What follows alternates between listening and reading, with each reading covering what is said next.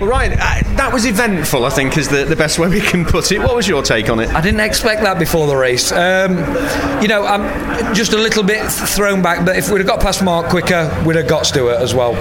We had the pace, but we're a team.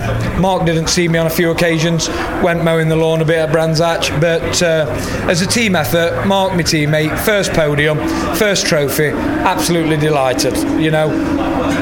I got the fastest lap, so I still scored 15 points, the maximum. Absolutely looking forward to race 3 from the reverse grid, but I tell you, this is going to be the start, because there's some feisty drivers out there that's willing to rub pain.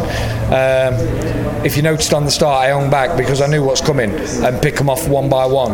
But a little bit of enthusiasm and a bit too enthusiastic from some drivers, but it's not for me to please the cause, it's for me to do my job. Maybe a great start to the season here at Brands Hatch on the Easter weekend. Maybe the sunshine's getting people hot under the collar. Well, everybody wants to do it on turn 1, you see, because it's such a hard track to turn.